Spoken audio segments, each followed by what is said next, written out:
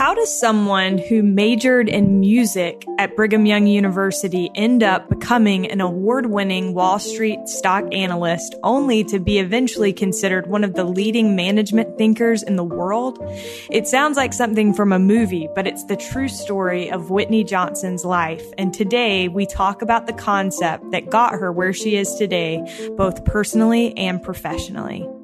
Whitney Johnson is an executive education coach for Harvard Business School and the author of multiple books, including Disrupt Yourself.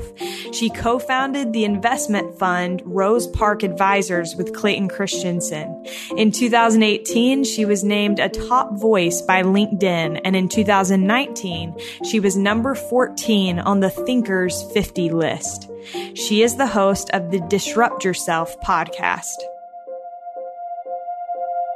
This is All In, an LDS Living podcast where we ask the question, what does it really mean to be all in the gospel of Jesus Christ? I'm Morgan Jones, and I am honored to have Whitney Johnson on the line with me today. Whitney, welcome. Thank you, Morgan. I am delighted to be with you. Well, I have looked forward to this conversation. I've been reading Whitney's book, Disrupt Yourself. You've written several books, Whitney, but Disrupt Yourself is the one that I've been reading. And I'm so excited to share with people today some thoughts about disruption, especially as it relates to principles of the gospel of Jesus Christ. So for those who are not familiar, let's start off. And if you don't mind, Whitney, could you just explain the concept of disruption? Yes, absolutely. So disruption or disruptive innovation is a term of art that was coined by Clayton Christensen at Harvard Business School, who, as we all know, probably passed away just earlier this year. And he codified this framework in his book called The Innovator's Dilemma. It was built on his doctoral thesis. And at its simplest, it's a silly little thing that takes over the world. Like the telephone did to the telegraph, like the automobile did to the horse and buggy. More recently, we've seen Toyota disrupt General Motors. We've seen Netflix disrupt Blockbuster, Uber, and Lyft disrupting cabs. And so that's what it is at its essence. It's a silly little thing that takes over the world. Fascinating. I think those examples, I love that the examples that you gave, many of them are recent. They're things that we can remember. We just recently had a conversation in our office about how much we miss Blockbuster. And it's a little thing, but it's funny that something like Netflix, and before that it was Redbox, those little things were able to completely overthrow something that was such a part of our culture. And so I think that that is powerful. So first of all, though, Clayton Christensen, who was one of your mentors, he taught the concept of disruptive innovation. So is this something that you learned from Clayton Christensen? And if so, can you tell us how you came in contact with him and speak to the influence that he had on your life? So how much time do you have? That is the question. So yeah, I as I think about it, first of all, let me tell you how I came in contact with him. So one of the first times I ever heard him speak or learned about him was in the early 2000s. It was like 2002 to 2003. And I was working at Merrill Lynch in New York as an equity analyst covering the emerging markets, telecom, and media. And I had gone to Washington, D.C. to hear him talk about how disruption will change the communications industry. And I immediately recognized when I heard him speak that this theory was explaining exactly what was happening for me. So I was in Mexico working, not in Mexico, but covering telecom in Mexico and covering a company called América Móvil, which is like the third largest telecom or wireless company in the world. And every quarter they were beating my numbers over and over again. And there was this other company called Telmex that was disappointing all my numbers. It's like, what is going on? I think I'm being aggressive. I'm like out there with my numbers and they just keep beating them. And when I heard Clay speak, I said, oh, this is what is happening. Wireless is disrupting wireline. And I was immediately just so entranced by this theory of disruptive innovation. I remember I took his book and I gave it to all my clients. I gave a copy to Carlos Slim, who is the shareholder of América Móvil and one of the richest men in the world. And it was helping me understand. I built these financial models trying to predict when a stock would go up. And now I had a model that helped me. Oh, now I understand what's happening. So that's my first interaction with him. But then what happened is that now I'm reading the book Innovator's Dilemma, and Clay was responsible for me leaving Wall Street. And here's why. Because I'm reading this book, and it's, that silly little thing that takes over the world. I'm thinking about it up until that point in time as products and services. But now I have this kernel of an idea that this theory of disruption, it's not just about products and services and companies and even countries. It's about people. And I still remember, it's almost like this passage that I was reading in the book of okay, if I stay on Wall Street, I'm not going to be able to accomplish what I was supposed to accomplish. And it was very vague at that point, but you know how you have that feeling. And I realized I'm going to have to leave Wall Street. I'm going to have to disrupt myself because I was making a fair amount of money. And I remember when I left, my boss was like, "Are you out of your mind? You don't walk away from this." But I knew that I needed to do it. And so I walk away from Wall Street. We're now living in Boston. I've connected with Clayton. I've reached out to him because I'm like, I've got to know this guy. And it turns out that I get called, and I'm condensing a lot of it, but I get called into public affairs for the greater Boston area. And he was the area authority in charge of it, and got an opportunity to work with him in public affairs in a church capacity for several years. And that's when we really got acquainted. We did some wonderful events. And just one in particular I think is lovely is that Truman Madsen, a couple of years before he passed away, we did this event at Jane Clayson Johnson's house. The Truman Madsen, a number of scholars like Krister Stendahl, who had been this wonderful advocate for the church in Sweden. We invited all of them into her home, and Clay presided. Mitt Romney was there, and just as a way to say thank you for these people who had been advocates for the church. So that's what we got to do in public affairs. And then, and this is the last part of the story, sort of a four-part in terms of connecting with him, when Clay wanted to start a fund that was investing in disruptive innovation, his son Matt was just graduating from business school. Because I had the background on Wall Street, because we had worked together now in public affairs, he knew me, he trusted me, even though this was kind of a disruption as well, because up until that time, he had only really hired people who had gone to Harvard Business School, who had been his students like Scott Anthony and Mark Johnson and Matt Eyring. But because I was there and I had worked and I was sort of playing where no one else was playing, serendipitously, he asked me to join him as a co-founder with his son to launch the Disruptive Innovation Fund. And then I got to work with him for about 6 years before I sold my stake in 2012 and then moved to what I'm doing now. But that is the history of getting to meet Clayton. And I'm so excited to share this with you because I haven't really been able to, because Kobe Bryant passed away the same week, and it wasn't appropriate to sort of go on and on about him when the whole world was also mourning Kobe Bryant. But that's the story in a nutshell. Yeah. Well, first, before we move past Clayton, I have been fascinated by him for a long time. I heard him speak once, and then I also have the opportunity right now to work with his niece. And it was interesting. You mentioned the week that he passed away, and that was an interesting week for us in our office to watch her mourn his passing. And it was clear the impression that he had made on her as a person. And many people listening to this podcast will be familiar with Clayton, maybe not as much with disruptive innovation, but instead with the power of everyday missionaries. You mentioned that you had the chance to work with him in public affairs. I'm curious, Whitney, what did Clayton teach you about being a disciple of Jesus Christ? Such a great question.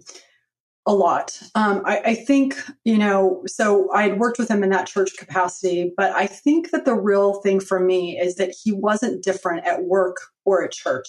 He was the same person. His secular life informed his spiritual life. He brought all of that knowledge and training that he had at Harvard and Oxford, I think it was Oxford, into his work life, but then to his church life. But then he also brought his church life into his work life. And he was the same person. And I think one of the real experiences I remember having is that early on, we were retooling his website. And I remember seeing that on his Harvard Business School bio, he had a link that said why I belong and why I believe. And I remember looking at that coming from Wall Street and just being like, are you kidding me? Like, he has his testimony on his Harvard Business School website. And I just couldn't, because I had been on Wall Street. You don't do that. And there was this amazing article by Noah Feldman around that time in the New York Times when Mitt Romney was running for president, and how we in the church had done such a good job of mainstreaming ourselves and kind of making sure we blend in. And Clay was like, I am not going to blend in.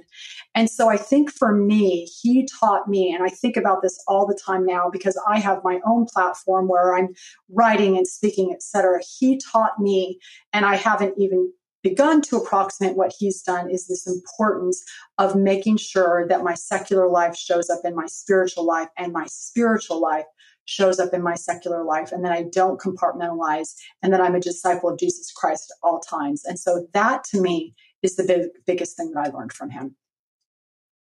I love that. And I think it feeds perfectly into what I want to talk about today. But I'm curious, before we get to that, at what point did you kind of start to talk with him about disrupting yourself and how you were seeing this application personally? And did he encourage you to write Disrupt Yourself?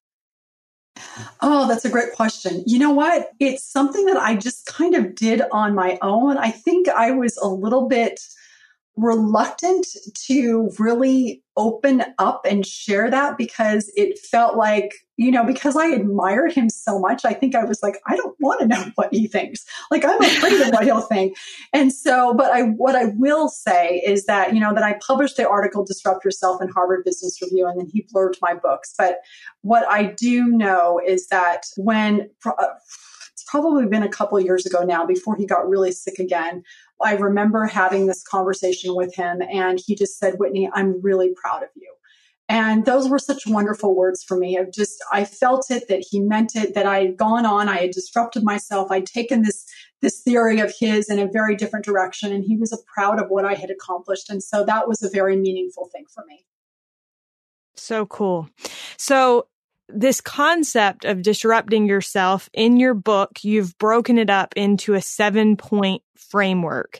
And the 7-point framework is structured over an S curve, which may be hard for people to imagine in their minds. So we'll link something in the show notes to give you a visual. But I wondered, Whitney, if you could describe the 7-point framework and how it works on the S curve first. Yep. Absolutely. Okay, so let's start with this idea. We talked about disruption and how you make this decision to become a silly little thing so you can take over the world. But in the case of personal disruption, it's so that you can take over your world. So, it's not Uber and Lyft disrupting cabs. In this case, it's you are disrupting you. And so if you can picture kind of this piece of graph paper in your mind, it's the decision where you're on this y-axis of success. And maybe you're at a 15 right now. And so far in your life, your trajectory of accomplishment and sort of however you're measuring success, it's sort of this over one, up one, over one, up one. You're doing well, it's fine. But you make that decision to disrupt yourself. And what you're doing in that moment is you're saying, I am going to go from being a 15 to a 13. I'm going to consciously take that step back because I believe that in that decision to do that, the trajectory will change from on the graph paper of my life from over 1 to up 3, over 1, up 3, or maybe over 1, up 10. And so it's this stepping back from who you are into who you can be. And so that's what it looks like for you as an individual. You are disrupting you, and you basically become a silly little thing so you can take over your world. Okay, so should I go through the framework really quickly? Yes, I'd love that. Okay, awesome. So the very first step, and Morgan, you'll include so that people can see this movement along the S curve. The very first step is to take the right risks. And we know about this in a lot from disruption theory. There's competitive risk and there's market risk. Competitive risk is, there's a big opportunity. You've got projections that tell you there's a big opportunity, but you have to figure out if you can compete or win. Market risk is you don't know if there's an opportunity, but there's also no competition. So if there is that opportunity, then you're likely to, your odds of success, according to the theory of disruption, go from 6% to 36%, or an increase of 6 times. So that's disruption theory. It applies for companies. It applies for you in your career. And I know from my own work experience, when I moved from being an investment banker to an equity analyst, I took on market risk. And actually, I'll just tell the story really fast and then you can edit it out if you want to. So the story is that I'm working on Wall Street. My boss gets fired. And they're like, well, what are we going to do with her? But it turns out, so they're like, well, she has good reviews. She happens to be pregnant, so we probably can't fire her. So we're going to move her. But they actually shoved me into equity research. And if you know financial services, you know that that's like going from flying a fighter jet to a cargo plane. So it's a huge disruption. And then once I get there, they're like, oh, we want you to cover the cement and construction sector, but there's just been a merger. There's another cement and construction analyst. So I'm like, okay, so what do I do? How do I take on market risk? How do I create something? How do I play where no one else is playing? Well, it turns out that there were a number of media companies at the time that were going public, and there wasn't an analyst to cover them. So rather than trying to like knock on this cement door that was closed, take on competitive risk, I built my own media door. And within 1 year, just 1 year, because I was playing where no one else is playing, I was creating a new market, I became an institutional investor or award-winning analyst. So that's what it looks like for you in work. Now, here's what I want to talk about from a spiritual perspective. From a spiritual perspective, if you think about competitive versus market risk, the adversary pushes us to compete all the time. And it's not against ourselves, because that's the contest that's worth, competing is against ourselves. He encourages us to compete against everybody else versus the Savior who encourages us to create. So much so that he spends a lot of time in the temple teaching us how to create. And Brooke Snow, who I know you had on the podcast recently, did this wonderful webinar on this power of creating. We know that Elder Uchtdorf said that one of the greatest, deepest yearnings of the human soul is to create. The joy comes through creation. And so when you think about taking the right risk from a gospel perspective, this is us thinking about, what am I going to create? What kind of future will I create? This is God's plan. We have agency. So what can we create? It's not competing. What can we create? And I'll just sum it up with this wonderful quote, which is, amateurs compete, professionals create. And so that's the very first tenet of personal disruption, is you take the right risks and you figure out how to create versus compete. Amazing. That quote is so powerful. And I think that concept of creation, obviously, as Latter-day Saints, we believe that part of our purpose here on earth is to become like God. And I think part of that is harnessing and recognizing our ability to create as God creates. I feel like a big piece of this, Whitney, is, and maybe something that a lot of people struggle with. I know I at times have struggled with recognizing my purpose and trying to discover my life's mission. In the book, you quote Ralph Waldo Emerson, who said, "Beauty is the moment of transition, as if the form were just ready to flow into other forms." And I love that idea of evolving and changing. And I think sometimes because we're so focused on trying to find our purpose and discover what our life's mission is, sometimes we become so stuck on that we don't allow ourselves or recognize our need to evolve and change and become. And so that quote in the book reminded me of Heavenly Father's plan and how it's not his intent for us to just remain the same. He wants us to use our agency to evolve. So why would you say, Whitney, that it's important to continue to grow? And why do you believe that that's important also to our Heavenly Father? Such a great question.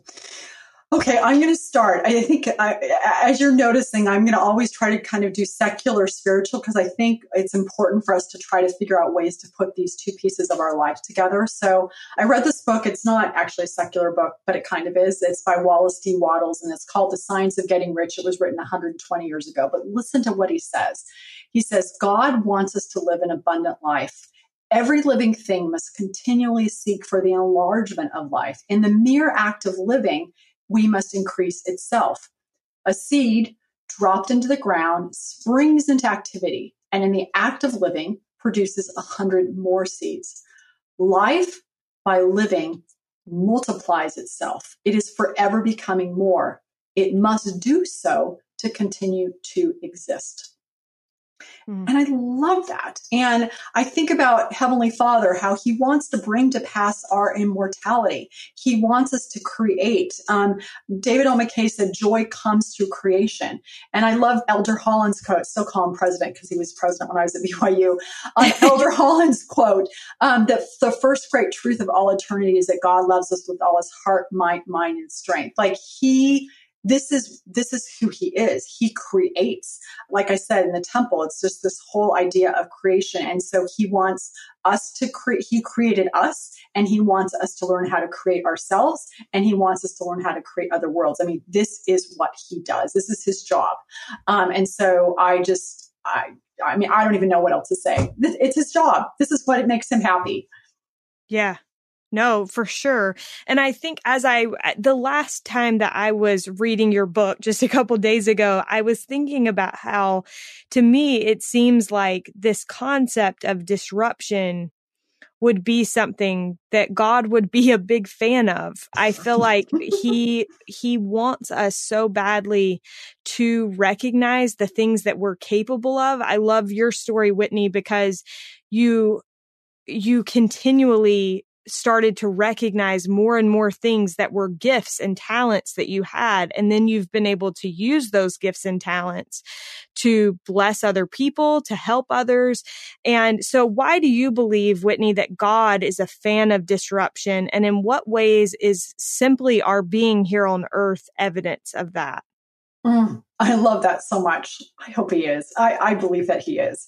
Well, if you think about it, disruption is really just another word for repentance. I mean, President Nelson, he's popularized that term metanoeo. And he says, the prefix is meta means change, and the suffix noeo is related to mind and knowledge and spirit and breath. And then he says, nothing is more liberating, more ennobling, more crucial to our progression than a daily focus on repentance. And I think if you're in a secular audience, I would say to people every day, all day long, which is basically you disrupting yourself every single day. And, to what extent is our being on the earth evidence of that? Well, we were spirits. And I think before we came to this earth, there were some people, and I hope we were among them, that were very mature. We were quite august. We were in the councils in heaven. There were these wars in heaven, and we fought them. And what do? We're born here on earth as a baby, helpless, no memory. I mean, if that isn't a silly little thing that can take over our own world, I mean, the whole plan of happiness is one big disruption for ourselves. I'm still trying to wrap my head around that entirely, but I think that makes so much sense. So Whitney, with that idea of repentance and continually repenting, continually disrupting ourselves, I think that one thing that stood out to me this last time as I was reading Disrupt Yourself, and it's a book that I found myself coming back to again and again, that's a compliment to you. Thank you. But one thing that you talk about in the book is identifying the job to be done. For those that are not familiar with that concept, just from a secular view, can you explain that concept of identifying jobs to be done? Yes, absolutely. So this is, again, a concept that Clay popularized, this notion of every time we buy a product or a service, we're hiring it to do a job for us. And there's a functional job that we're hiring it to do, and there's an emotional job. So for example, Facebook, the functional job might be, well, if I'm on Facebook, I don't need to send Christmas cards to my friends. And the emotional job is it allows me to stay in touch with my friends and have people tell me happy birthday when my birthday comes. So, and whenever you take on a new job, you're hiring a boss or hiring a company to do the functional job of giving you a paycheck so that you can put food on your table, but you're hiring for an emotional job to allow you to feel a sense of accomplishments, a sense of learning, a sense of growth and development. And so there's always a functional and emotional job. And if you really analyze it, you'll find that oftentimes, in particular, in a work environment when you're just struggling on the job, sometimes it's because you're not doing the functional job. But if you've got a boss that you're not getting along with, it's almost always that you're not doing the emotional job that they hired you to do. And so it's really important as you're thinking about taking on a job, when you're, buying a product, if you're an entrepreneur trying to build a company, is think about, okay, so what functional job are people going to hire this product or me to do? And what emotional job are they hiring us to do as well? So that's the basic understanding of jobs to be done. So interesting.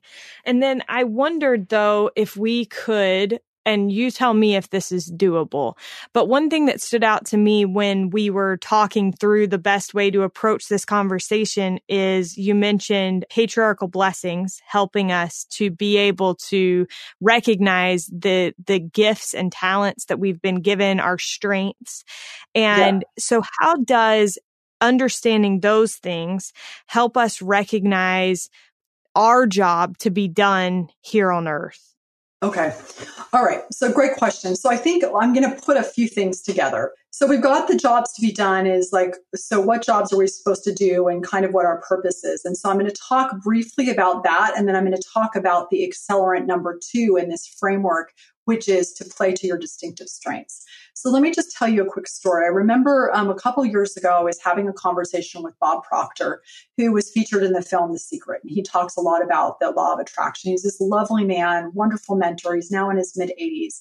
And I remember telling him that I was a member of the Church of Jesus Christ of Latter-day Saints. And he immediately said, oh, then you get it. Like, you get it. Like, you understand what it is we're doing on this planet. And he also then said to me, that also means that you have a purpose. You know why you're here on this earth. Now, he meant that in the general sense, but it's something that I think is really important for you and me and everybody listening. We are so confident in our understanding that we are children of God, that we are here on this planet to learn some things, to be tested, to figure out if we will be faithful in all things, and to be able to figure out how to repent, how to grow and develop, that it is so much a part of who we are that I think sometimes we really underestimate and take it completely for granted, almost to the point of sometimes getting a little bit smug. So I think that's the first thing that we want to understand is that we do get it. Like, because of the gospel, we understand in a general sense why we are here on earth. Now, from a specific standpoint, then the question becomes, okay, well, what are our specific missions?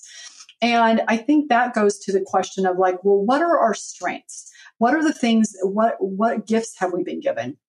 And so let me just talk about that briefly, and then we'll circle back to our patriarchal blessings. So, when we think about our strengths, these are things that we do well. And ideally, in lots of situations, it's going to be things that other people around us don't do well. And we know from the scriptures, to each of us is given a gift that all may profit. And then the question is, well, what are we going to do with those gifts?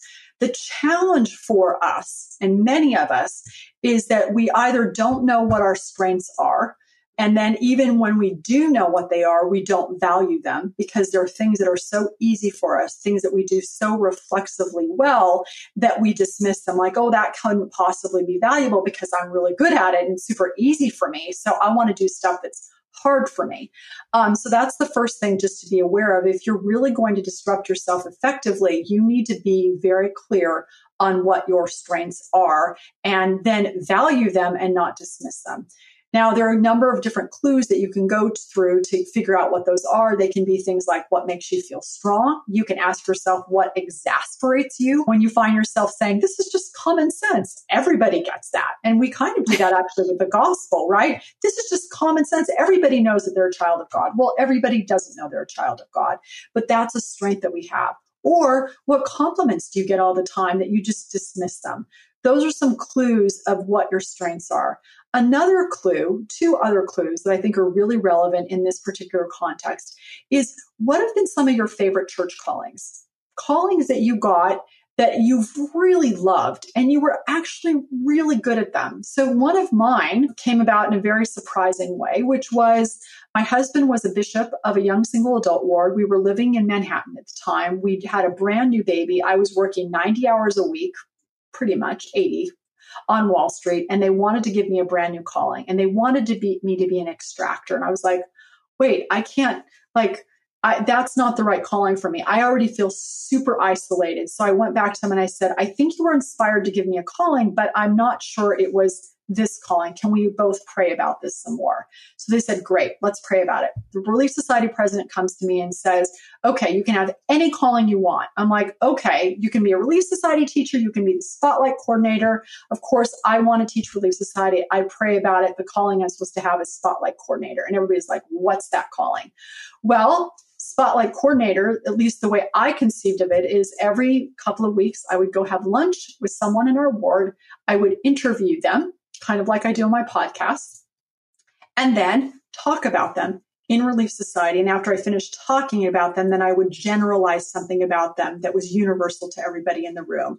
One of my favorite callings ever, not surprising that I now do podcasts. Another clue, besides your favorite church calling, is what does your patriarchal blessing say? Are we really mining our patriarchal blessings for not only what our general missions are, but what our specific missions are? And again, as you're thinking about disrupting yourself, we have access to these amazing gifts. Like this patriarchal blessing is from Heavenly Father. He is telling us what our gifts are. And so that helps us understand what our mission is in our life. Now, one last thought on that before I wrap up. One of the things that I think is really interesting for many of us, and this goes to accelerant number 7, is that it's important for us to be driven by discovery. David Brooks, who's the New York Times columnist, said that most people think they need to have a purpose and then they'll know what it is they're supposed to do. He said, but that's not how it works. Most of us find a problem that we need to figure out how to solve. And that in the solving of that problem, we gradually construct ourselves. And I believe that this is part of this journey that we're on earth. I mean, we know Nephi said, not knowing beforehand the things which I should do. President Nelson, having us listen to that talk on Revelation, which I have listened to 50 times at least, is that eye hath not seen nor ear heard. Part of the joy of being on this earth is getting to discover what our mission is, getting to discover what our calling is, getting to discover what God has prepared for us, and getting to discover that, in fact, we have become the people that can stand in the presence of God and be happy and grateful and feel like, okay, because of the atonement of Jesus Christ, I get to be here and I feel like it's okay that I'm here. Like I got here. And so to me, that is a very long-winded way of saying that I think that the job to be done is really, you use your patriarchal blessing, you look at your strengths, those all help us figure out what our life's mission are, not only generally, but specifically. That is so cool. And I think, Whitney, I just have one follow-up question, and hopefully this makes sense. But as you were talking, I was thinking about a statement that you made earlier about how this is not about comparing ourselves to one another, but recognizing our strengths. And I wondered, how do you think that we do that while avoiding pride? And how do we avoid that trap, that constant trap that's in front of us of comparing ourselves when we're looking for the things that we do better than other people? Does that make sense? Oh, yeah, that's a great question. Yeah. So I think it's all in the framing and recognizing, I mean, if we go back to where they talk about the body, it's this idea of saying, okay, I have this hand and I'm a hand and I'm really good as a hand at what I do, and acknowledging that there are things that I can contribute because I'm a hand. And then not as a consequence of this, we then don't say, oh, well, your digestive tract, that's not very helpful. That's not very valuable. It's this ability to say, I have this hand and I can do this. And because of that, I am able to contribute in this very specific and unique way. And I think it goes both ways. I do think that sometimes we think the hand is better than the foot, for example. Digestive tract is too long to say. So we do that. But I think the sometimes more insidious trap for some of us is that we say to ourselves, President Nelson is more special than we are. God loves him more than he loves us. And so the hand is more valuable, and I'm just a foot or I'm just a toe. But the problem with that is as soon as we do that, if we think he's better or more valuable in God's eyes, then that means that inherently there's someone that we think we are better than. And that is so insidious because, again, it brings us back to this competition, and then we stop creating. And so I think the answer is to say, I have this thing and I do it so well, and it means that I can contribute. How will I contribute? And then looking at another person and saying, what do they do well? What are they magnificent at? And how, because they're magnificent at that, are they able to contribute? And how might I help them contribute? Because maybe they don't even realize how wonderful the fact is that they have a foot, how valuable that is. And so how can I help them believe that they can contribute and that we together, the hand and the foot, can contribute to bring to pass the immortality and eternal life of man and woman. I think that's so awesome because as you were just wrapping up there, I started thinking, my mind started to flood with people who have allowed me and helped me to see my value as what I am. And I think that's so key, not only recognizing our own strengths, but helping other people to recognize their strengths as well. So thank you so much for touching on that. Whitney, as we wrap up, I just have one last question for you. And I just thank you so much for sharing these things. I feel confident that there are people that will listen to this podcast who need to hear the things that you've shared. So thank you. As we wrap up, what does it mean to you, Whitney, to be all in the gospel of Jesus Christ? Okay, so I knew this question was coming, so I thought about it a little bit. I think, and this is something that I just heard David Butler and Emily Bell Freeman talk about briefly, and so I'm going to pick up on this about Peter when the Savior wanted to wash his feet, and he was like, "No, you can't wash my feet," and he's like, "You have to let me wash your feet, otherwise I can't be." You're not having any part of me. And then he's like, okay, then take my hands, wash my hair.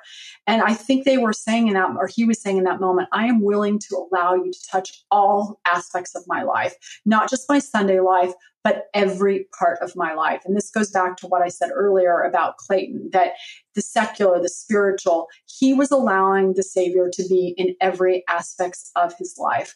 And so for me, what does it look like now on a practical basis, day to day? It's a willingness to every day figure out, how am I willing to be a witness of God at all times and in all things and in all places.